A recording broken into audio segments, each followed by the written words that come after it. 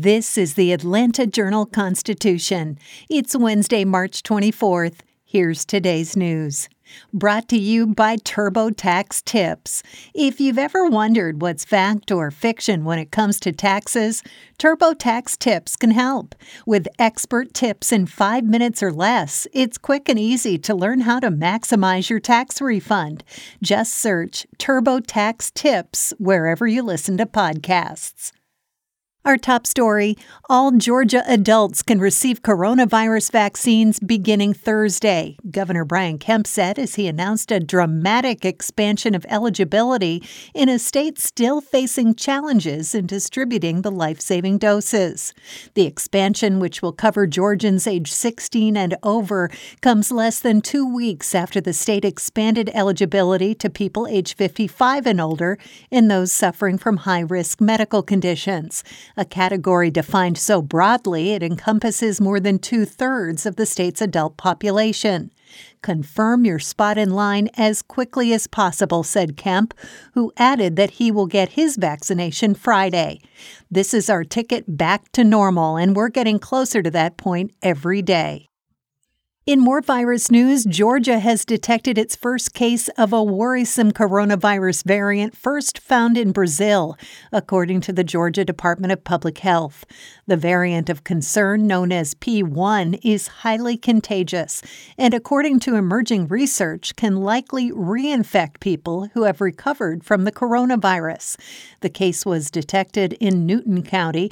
A total of 54 cases of the P1 variant have now been reported in 18 jurisdictions, according to data from the Centers for Disease Control and Prevention. Meanwhile, the number of other concerning coronavirus variants detected in Georgia continues to rise and includes 351 cases of the variant first detected in the United Kingdom and 15 of the variant first detected in South Africa. In other news, a Canton attorney has been appointed to represent the 21-year-old man accused of killing 8 people in a shooting spree that began in Cherokee County. The county's Office of Indigent Defense appointed J. Darren Burns to represent Robert Aaron Long, who has been charged with 8 counts of murder and 1 aggravated assault charge. Long is accused in 3 March 16th shootings in Cherokee and Fulton counties. Our firm has been in Cherokee County for 25 years, and when tragedy happens in our community, we feel it, Burns said in an emailed statement. Our condolences are with the victims and their families. We are working on behalf of our client, Robert Aaron Long, to investigate the facts and circumstances surrounding this incident. And finally, the Georgia General Assembly will soon make final decisions on new election rules after a Senate committee voted Tuesday for ID requirements, drop box limits, and mandatory weekend voting hours. The vote sets up a debate between Democrats, who say the proposals would make it harder to vote, and Republicans, who say they're protecting election integrity after the 2020 elections. The Senate Ethics Committee voted along party lines to advance House Bill 531, which could soon receive a vote in the full Senate.